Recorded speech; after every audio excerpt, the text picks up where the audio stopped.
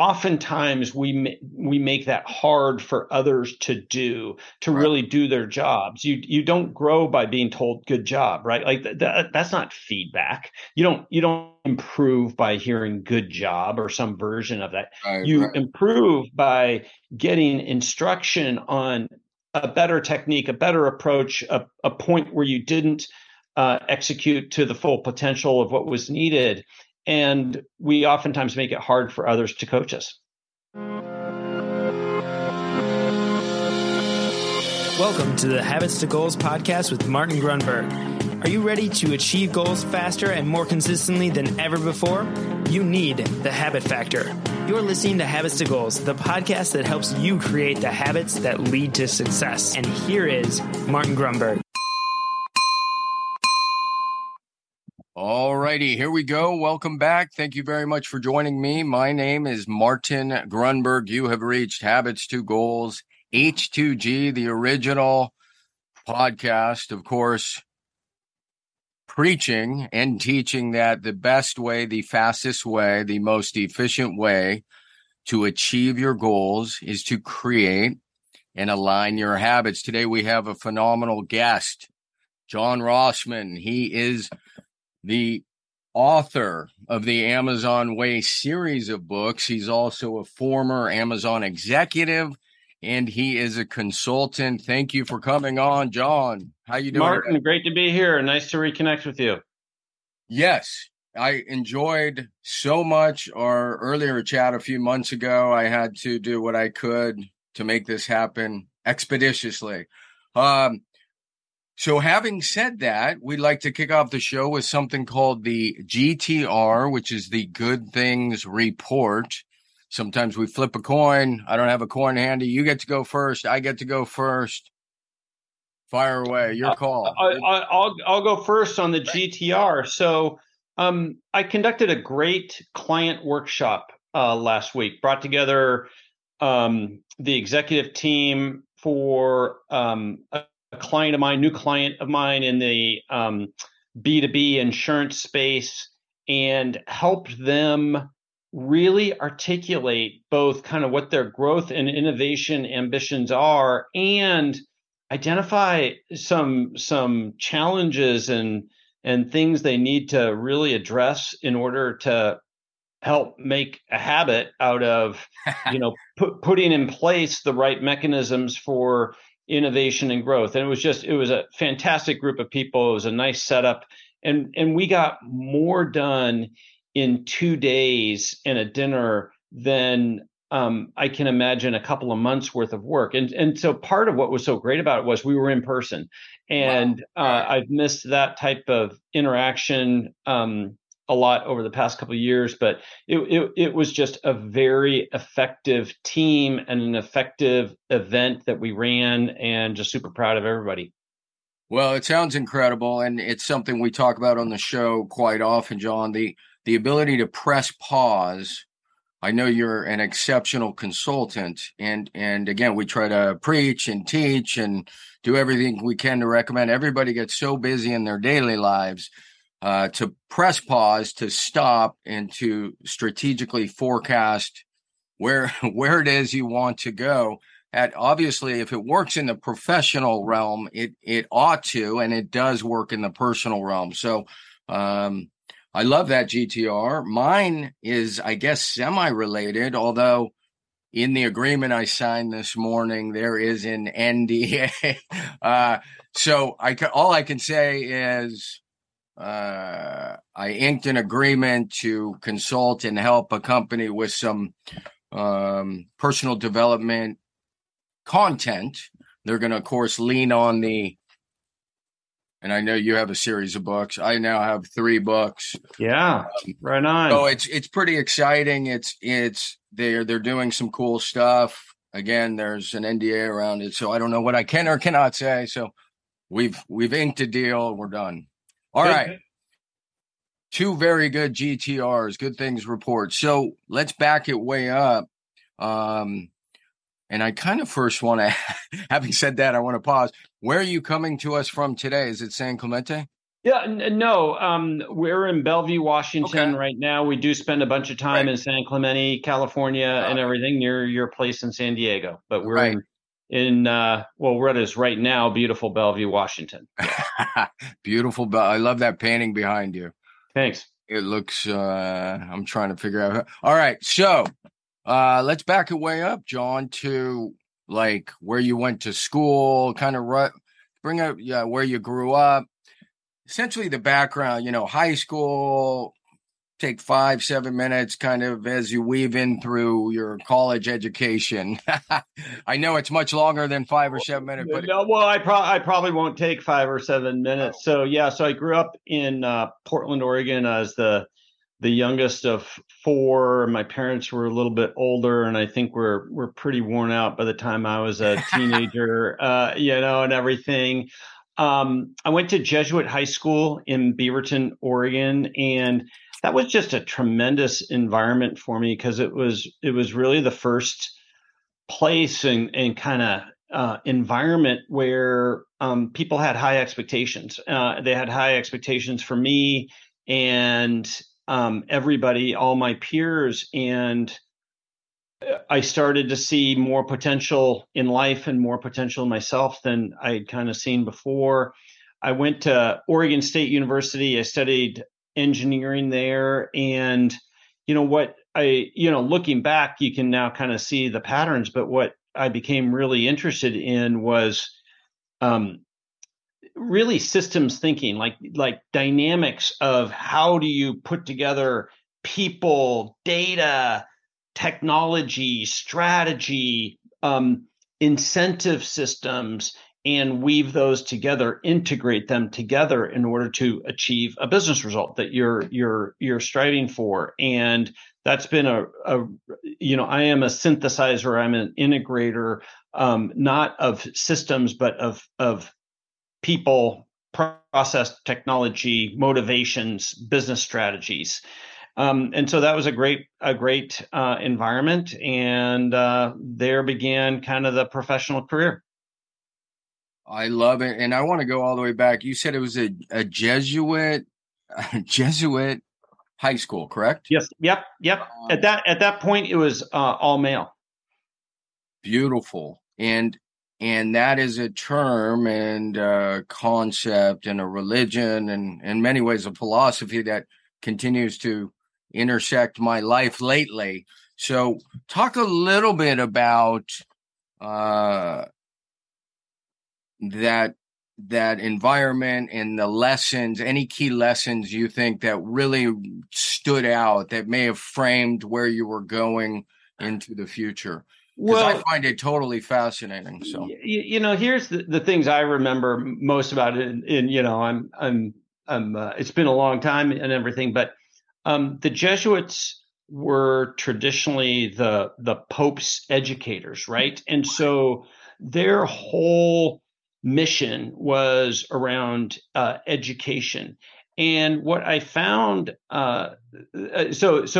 academics were kind of top shelf. They were important. It was a college prep high school, right. And so the academics were rigorous and with a purpose, and there was a lot of homework and just high expectations. And I thrived in that environment where people had high expectations for me, and it was kind of the first time where, like, oh, you mean you don't have low expectations of me? You have high expectations of me, and everything, right? And secondly was how open-minded they were. And, we learned, world religions, very respectful, and really just that a much more open-minded perspective than, probably I had come from and my family life, and everything. Right. And so I really appreciated and grew from that. Even though it is a Catholic institution, it wasn't judgmental from that standpoint, and it was very open-minded, and I learned a lot from that. Do they?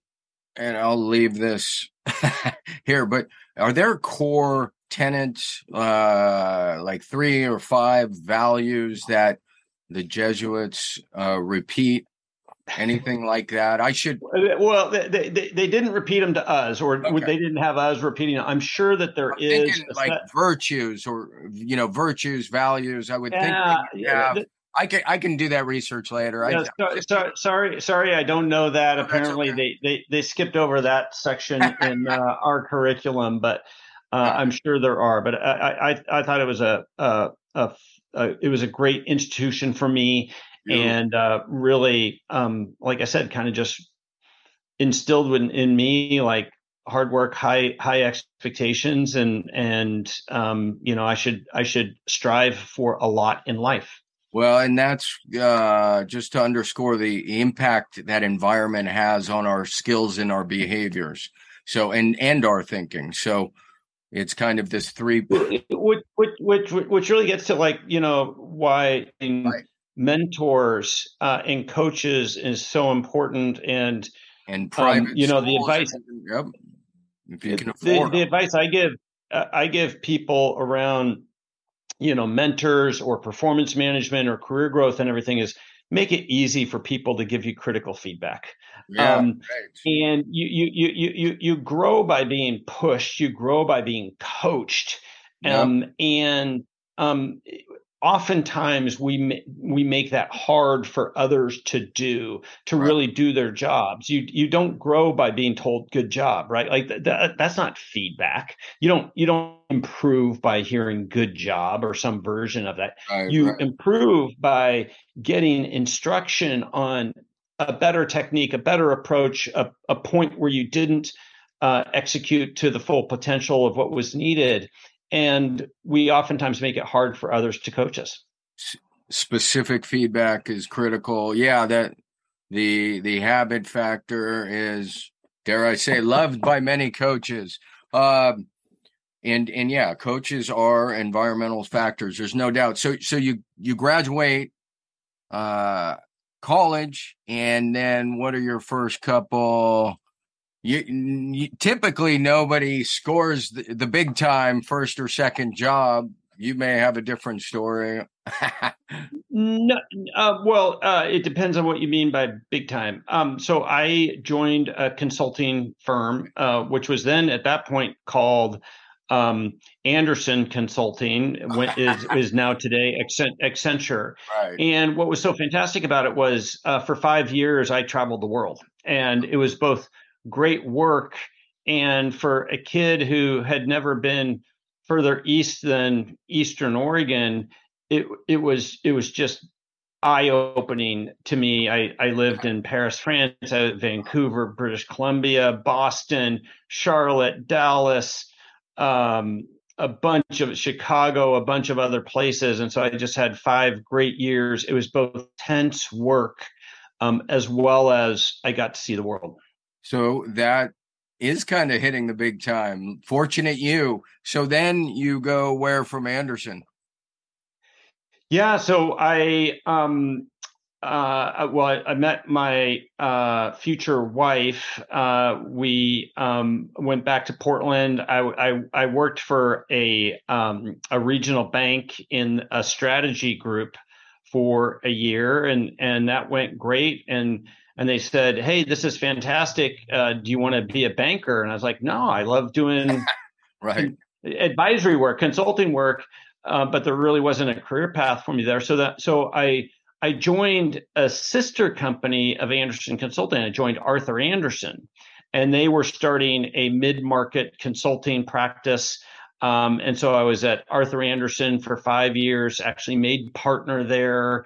Wow. And then I left Arthur Andersen to join a startup software company. And then from there, I joined Amazon in 2002. 2002. That's where we're going. All right. You and 2002, paint a picture. Everybody knows Amazon as, the $1 trillion behemoth. What was Amazon in 2002? It wasn't $1 trillion behemoth. So just to paint a picture in 2002. So Amazon, 90% of the business at Amazon was books, music, video. Wow. Holiday. So the fourth quarter of 2002 we did our first $1 billion quarter. Today, Amazon's a roughly $500 billion revenue company. So we had our first $1 billion quarter at Amazon. I was brought in to help lead the launch of the marketplace business at Amazon. So today, that's the business, third parties selling at Amazon.com. Today, that's 58% of all units shipped and sold, 2 to 3 million sellers on that platform. Those are the individual. Those are the separate sellers. Those are the separate sellers, okay. And that's what you're in charge of. That's what. Yeah, I launched that business exactly, and over about a 2-year period, we launched 14 new categories that Amazon was in. And I mentioned Amazon was solely in kind of books, music. We started with the apparel category, went into sporting goods, music, gourmet, electronics, like all of these categories. And that really set the foundation for what Amazon retail business is today, is through all of those categories that we now are so familiar with. But as importantly, Amazon at that point was really figuring out like what sort of company it was intended to be, right? There's 16 leadership principles that Amazon has. Those weren't codified when I was there. We were hammering them out. We were figuring out what were our leadership principles and putting them into action, and how do we build mechanisms so that they become habits for us and everything. And I left Amazon in late 2005. I was a partner at another consulting organization. 5 years after I left Amazon, one of my clients at the Gates Foundation said, you do a real nice job of kind of putting strategically and delicately putting in the little mechanisms, the little habits, the little mindsets from Amazon into our work. And I think you ought to write a book about it. So we released the first edition of the Amazon Way in 2014. We just released the third edition of the Amazon Way just a year ago. A lot of new updates, new forward, new introduction, and many other updates. But these principles are fairly timeless, and they're really, not that these are the right principles for anybody else, but thinking through, much as you encourage, thinking through, well, what are my goals? What are my principles? And then how do we consistently practice those? As a business, that's really the heart of where I start a lot of my assignments is in understanding that with my clients. And it's a really effective way of kind of getting everybody oriented to, the same playbook and the same approach to accomplishing the goals in that playbook, so that as a company, we can develop habits that help us compete in the digital era. So that's beautiful. And that's kind of where I wanted to go relative, knowing that what the principles that work for one company don't necessarily work for another. And then the things that spill forward are things like culture and values. Having said that, take us back. Do you recall? I know you recall because you've written about it in your book. But touch on 2 or 3 principles to add color to this concept. So if somebody's unclear on the significance of taking time to identify principles, what that means, give us 2 or 3, and how that may shape behavior / habits going forward. Yeah, so great question. So for example, Amazon leadership principle number 3 is called Invent and Simplify. All right, a very quick timeout. Just want to share with you, thanks to our great sponsor, Audible.com, audibletrial.com. In fact, if you go to audibletrial.com /habits to goals, the habit factor will be free, as is your first 30 days. audibletrial.com /habits to goals. I also want to share with you, very excited about the new book. It is a prequel So a lot of people are asking, do I need to read The Habit Factor or The Pressure Paradox first? The answer is absolutely not. Everything is a freaking story. We're keeping it clean here. Everything is a freaking story. You can find it on Amazon. Is not only a prequel, but it's extremely comprehensive, and it provides you a beautiful roadmap, a new behavior model called the 3 circles of behavior ecosystem. There's a reason we say things like, I like the vibe here. I like his vibe. I like her vibe. That resonates with me. Never before has there been a behavior model representing, or representative, I should say, how our behaviors are influenced in this ecosystem. So check it out, everythingastory.com, or just go to Amazon and Google or search, Everything is a effing story. Pardon the language, there's a story there. All right, back to the episode. See ya. And it talks about how, leaders require innovation and invention from their teams, and they're always looking for ways to simplify. Yep. Okay, interesting concept. What I think is most interesting about that is that the and simplify piece of that is recognized to be as both important and impactful and hard as inventing.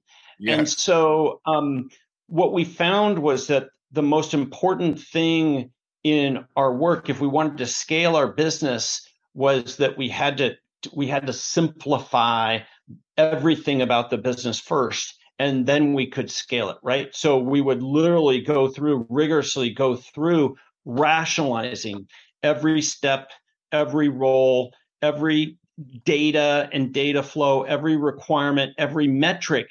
And if you did that hard work up front, you would actually define and create a process that would scale.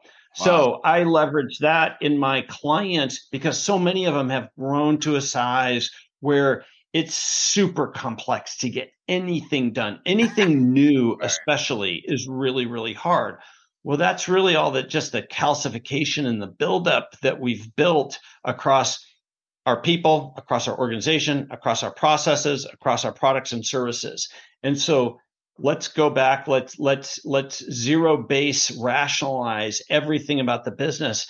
And guess what? We're going to free up so much capacity to then scale the business. So that's an example of kind of a principle and a practice and how it can apply to other places. Let's talk about another one.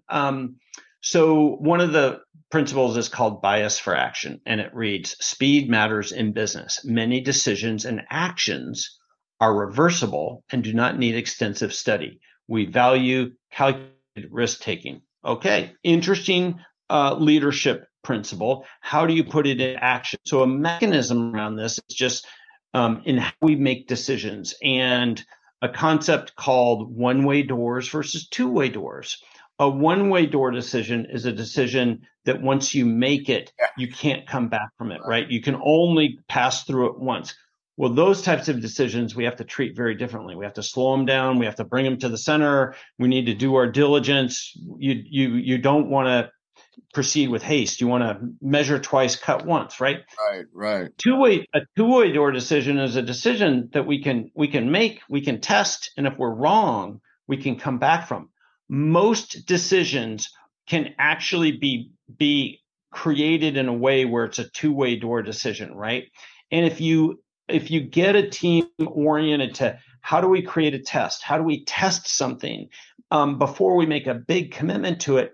The organization is going to move faster. You're going to empower people at different levels to make the right types of decisions, and you won't slow the company down by forcing it to bring everything to the center to make decisions. So that's another good example of a leadership principle, and one that I use in my clients to help speed up, especially when it comes to seeking growth, seeking innovation. We have to have a different clock speed in we make decisions in companies. Well, I love the qualification there, the distinction between one way and two-way doors.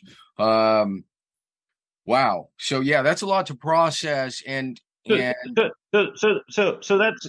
that's 2 of 16. Okay, right. so No, and that's plenty. I could go in a million different directions. What I want to share is, it's interesting that these are called principles. In my world, principles, the definition, I lean on Stephen Covey's definition, which is they're timeless truths. So when I see these Amazon, for instance, the two you just went over, they're more like values, and then there's a value statement to support it, which is fine. I think in the end, I just don't know if moving quickly without haste is a principle. That's just I'm getting in the weeds. Go ahead. Well, but that's where the Amazon has decided for them that is a timeless truth and is a principle or a tenet for them, and that's where different companies need to orient towards. Well, what's their playbook of tenets or approaches? And if you can get everybody operating to the same principles, then guess what you're going to have? Everybody's going to alignment. You got everybody rowing in the same direction. You got alignment, and you're going to operate better, whether it's in kind of running an established business or figuring out your growth and innovation agenda. If we can understand, how do we make decisions? How do we prioritize? How do we hold each other accountable? Then the team's going to operate better. Yeah, I was trying to pull up my my diagram. Yeah, what happens is, as you know, I mean, once the story gets straight, so to speak, everybody's aligned with their values, it permeates outward, and that affects behaviors, decisions, and everybody's rowing in the same direction. So what compelled you you spent a little over 3 years with Amazon? Yeah, almost 4 years. It was just short of 4 years. So 4 years, give or take, and then 2014 rolls around. I'm guessing it was closer to 2010-ish when you decided I'm going to write a book about this. This is such a special culture, a special environment. There's a lot people can learn from this. I want to document this and begin. I know I'm guessing it probably wasn't a series when you began a series of books, but talk about the impetus to go ahead and write this. Well, there's a couple of things that happened. So first, it was about 2011, 2012 when I really started thinking like, okay, there's a book here. So first, Amazon was becoming a company of substance at that point, right? When I was there, it was, most people doubted the company would survive, quite frankly, and it was a rebel. But 2010, things started to change, and you could see where the company was going. So that was one thing. The second thing was, as I mentioned, I had a client at the Gates Foundation who kind of, hit me right in the head with like this concept of writing a book. And he was a journalist by background. He had built 2 book projects for him. And the smartest thing I did was talk him into being my partner on these books and everything. We still partnered together. And then, the third thing that happened was, the guy I worked for at the consulting company, he lived in Houston, and he encouraged me. He goes, John, I've seen you in action on this. And we'd just done a workshop with a client, and the workshop was posed as a series of questions, and I answered the questions. It was a client asking us questions, and I always answered the question, well, this is how Amazon would think about it. And Tom came out of the meeting. It's like, man, like that was just super crisp, insightful answers, because you not only gave them an answer, you gave them a way to think about building for their own answers and everything, right? So it's thinking. Teach a man to fish. Yep. Right. It's thinking about how to think about something, right? And so Tom was a tremendous supporter of the effort that it took to build and market the book, and we put it to work within the organization and across our clients at large.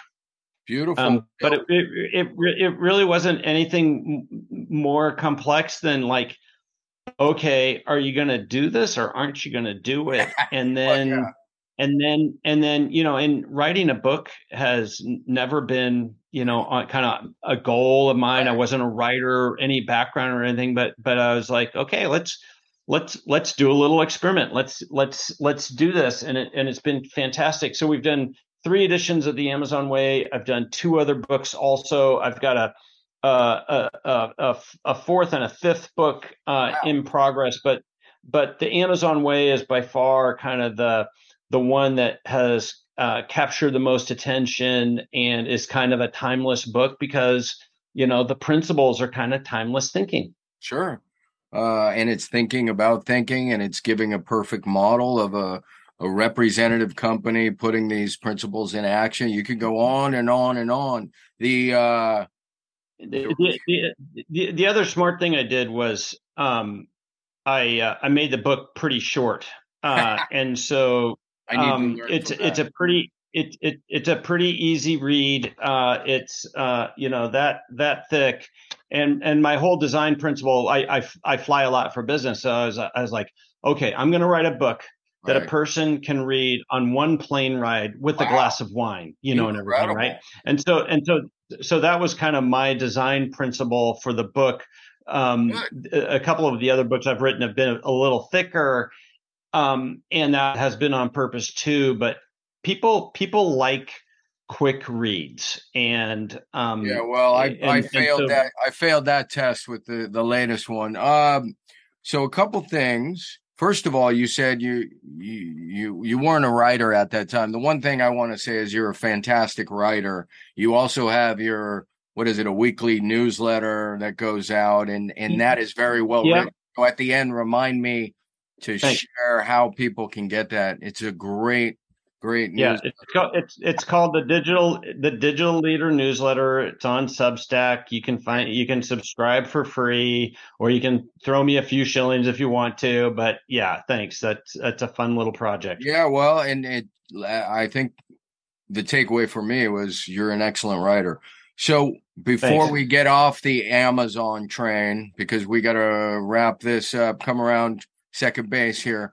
The one thing that I took away that I loved, given my latest book, and it was just organic how it came up, you started talking to me about how Bezos and other leadership at the time basically denied PowerPoints. And I know this is semi-legend and a lot of people know this story, but even more people don't know the story. So recap a little about this idea of narrative in business as opposed to PowerPoint, and the benefits of going down that road. How about it? Well, we could spend an hour on it, but I'll take 1 minute on it. Yeah, and when you are dealing with complex topics that take many people's input, and you have hard decisions to make, and you have to get specific about some of the granular aspects of it, PowerPoint tends to dumb down the entire process and the audience that's participating in that. Writing things out, full paragraphs, full constructed documents, helps the entire group understand, think, and debate and make better decisions that they need to make. And Bezos recognized that in like 2003. We at least said no more PowerPoint. Everything needs to be written out.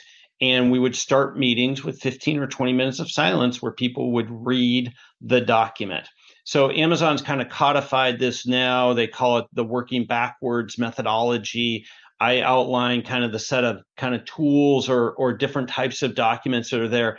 But at the end of the day, it's about writing and debating so that you think better you debate better, and you make better decisions. Yeah, critical thinking, this idea of silence at the beginning of a meeting, I just love it. People reading, critically thinking about an idea and then taking notes in silence is absolute genius. Very, very different experience than looking at a few bullet points on a PowerPoint. It really is. It takes some practice, but if is as a team or as a leadership group, you can do this just on some of your important topics. You don't have to do it universally, but on some of your topics, man, you are gonna make such better decisions, and everybody's going to be informed and aligned and understand the subtle details.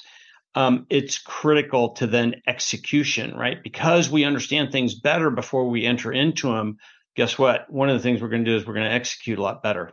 So when in your consulting, if you had, and you may not deal with a company this small, but imagine a relatively small, let's just say a computer consulting company, and they have 2 or 3 owners. And what would be an example of bringing in, and does it even make sense if it's that small a company to follow through on a process like this? Would there be an example off the top of your head? Yeah. Like let's write out our 3-year plan. Got it. That would be a need for that set of leaders to align on, right. Well, what is our true ambition? What do we think the inputs are going to be in order to achieve it? Debate the options, align on expectations and accountability and actions there, and debate scenarios and options, right? And so doing that through the narrative process will help improve the thinking, improve the debating, and improve the decision making that they make. Incredible. Well, like you said, we could talk for hours. This has been enlightening and educational and entertaining. We'll shift off Amazon a bit and just move to your consulting practice. If there's any particular story that comes to mind where maybe I know you led off this meeting or this call with something similar. So if nothing off the top of your head comes to mind, but maybe there's a story there where you can share a win for a client. If so, great. If not, we can go to the next question. The quick mission of Rossmann Partners is to help our clients compete and win in the digital era. And right. The thing that, to me, well, what do you mean by the digital era? The digital era is really the era where we are willing to rethink so many traditions in business and use different types of technologies and techniques in order to compete differently. And that everything I do is oriented towards helping my clients compete and win in the digital era. And so it's a multifaceted way to help appreciate the business, the assets that you have, and what do we need to do differently to drive growth, innovation, and competitiveness in our business. That's the pretty simple mission of what we do. Well, and you've been doing this for decades. A long time. It's ingrained in your character. All right. So name 2 or 3 of your best habits, bringing it back to habits to goals. I think getting up early in the morning and working out for me has been just a great lifelong habit. You accomplish something hard, you feel energized. To me, it's kind of my reflective period and everything. And once you accomplish it, nobody can, no matter what happens the rest of the day, okay, check the box. I got that done. And I just feel so much better. And I can sit and focus. I probably had ADD as a kid, and everything.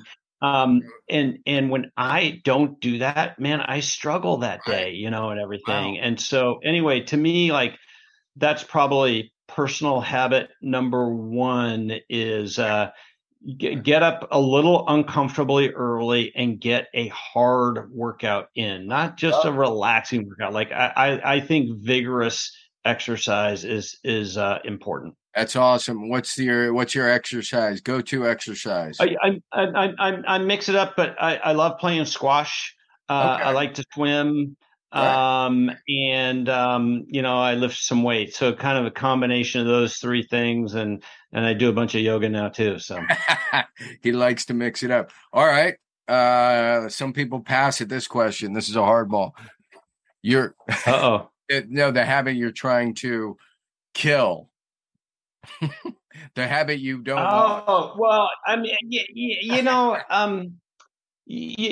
ideally, like I probably like, my cookies a bit more than I should and everything. And so, ideally, but I'm not too hard on myself about that, and everything. But I lead a pretty simple and clean lifestyle. I think the one piece of career coaching that I've had to work at and everything is kind of the what one of my partners and my mentors used to tell me. He goes, John, you need to make time for what he would call unproductive productive time. And what he meant by that was like open yourself up for conversations and mentoring others and things that weren't necessarily absolutely directed at client work or deliverable we were working on or a proposal.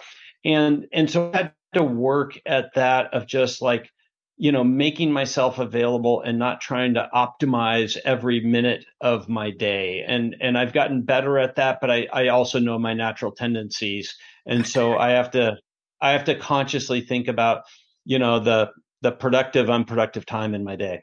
I love that statement. I've naturally gravitated to that, but I've never heard it called that. So to me, yeah, that's just creative time.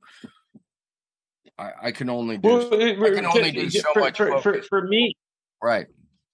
For me, especially as when you build a team and everything, it's more time for others and helping to, make time for others and kind of the things that are on their minds and where they maybe need some help and just kind of, having conversation.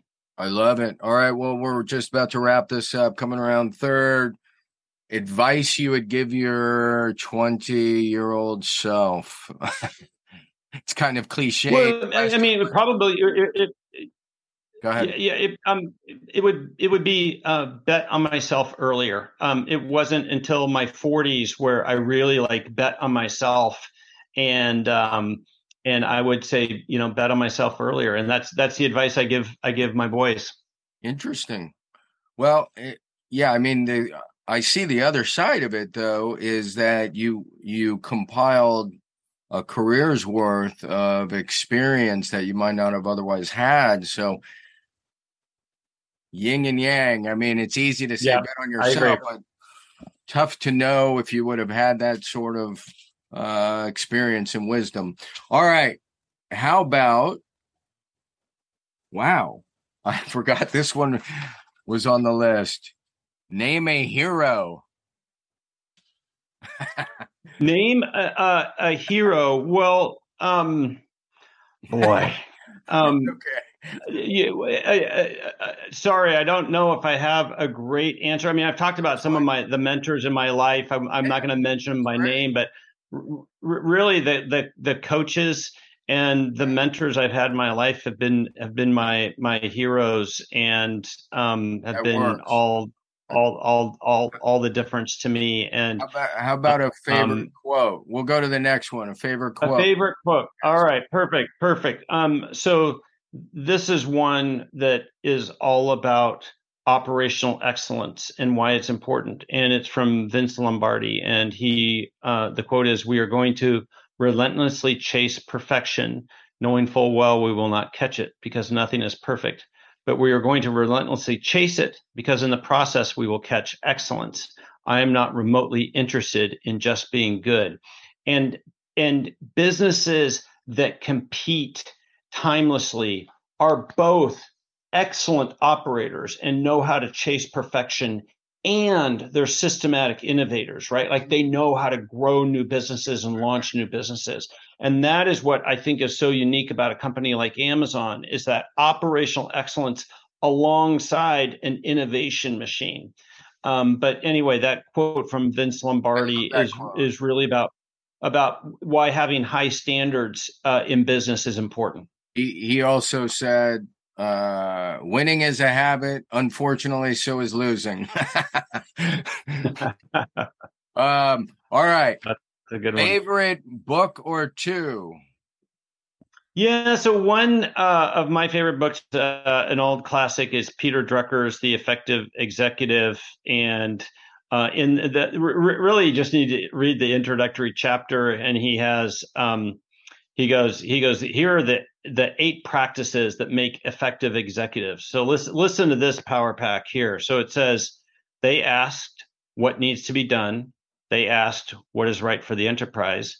They developed action plans. They took responsibility for decisions. They took responsibility for communicating. They were focused on opportunities rather than problems. They ran productive meetings. They thought and said, we rather than I. Like what a great, that's funny. Simple but not simplistic set of fundamentals as a leader to reflect upon. And if you do those things, it's hard to lose. That's great. Yeah, great. Timeless reminder. All right. Finally, or very close to finally, a tech tool, a gadget, a website, something you can't operate professionally or personally without, in 1 or 2 or 3. Yeah, so I struggled, and I'm going to come up with an answer that I don't think you were maybe really thinking about here. But we have a Vespa scooter. Wow. That has been so much fun for my wife and I and everything, to just on vacations or get around where we live and everything. Right. Seeing the world from a Vespa scooter is really fun. So that's great. I didn't have any other decent idea for you on that one. That's somewhat techie. All right, John. Well, this the one we have is electric, and so that's where I kind of like, okay, it's a little techie. So yeah, a little techie. Well, this again has been enlightening and entertaining and educational, very educational. I've had a lot of fun with this. If you have any closing comments, a website you want to share, anything else, you get a final word or close.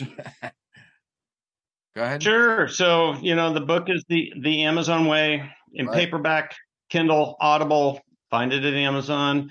The newsletter is the Digital Leader newsletter. Find it on Substack. Subscribe for free. You can find me on LinkedIn, or my website is rossmanpartners.com. There it is, rossmanpartners.com. Well, thank you again, John. It's been an honor and a privilege. You don't go anywhere. I'm going to kill the recording.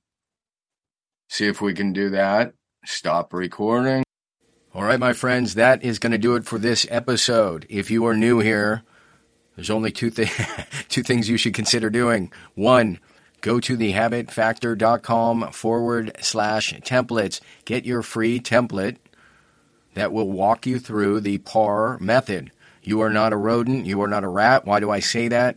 Because the habit loop, the famed habit loop, was devised by studying rodents. You're a human. You have choice. You have intention. You have reflection. PAR, as a methodology for habit cultivation, is a process that leverages your human capacities. So, go to thehabitfactor.com/templates and you get a free template. Or just go to the iOS or Google Play Store and you can download the free Habit Factor app. The other thing that is worth doing, in my humble opinion, is subscribing. Subscribe, you get each episode downloaded automatically. That will save you time. It will save me time. We'll be on the same page, my friend. So that's it. Thank you for joining me. Thank you for subscribing, and make sure you begin tracking. See ya.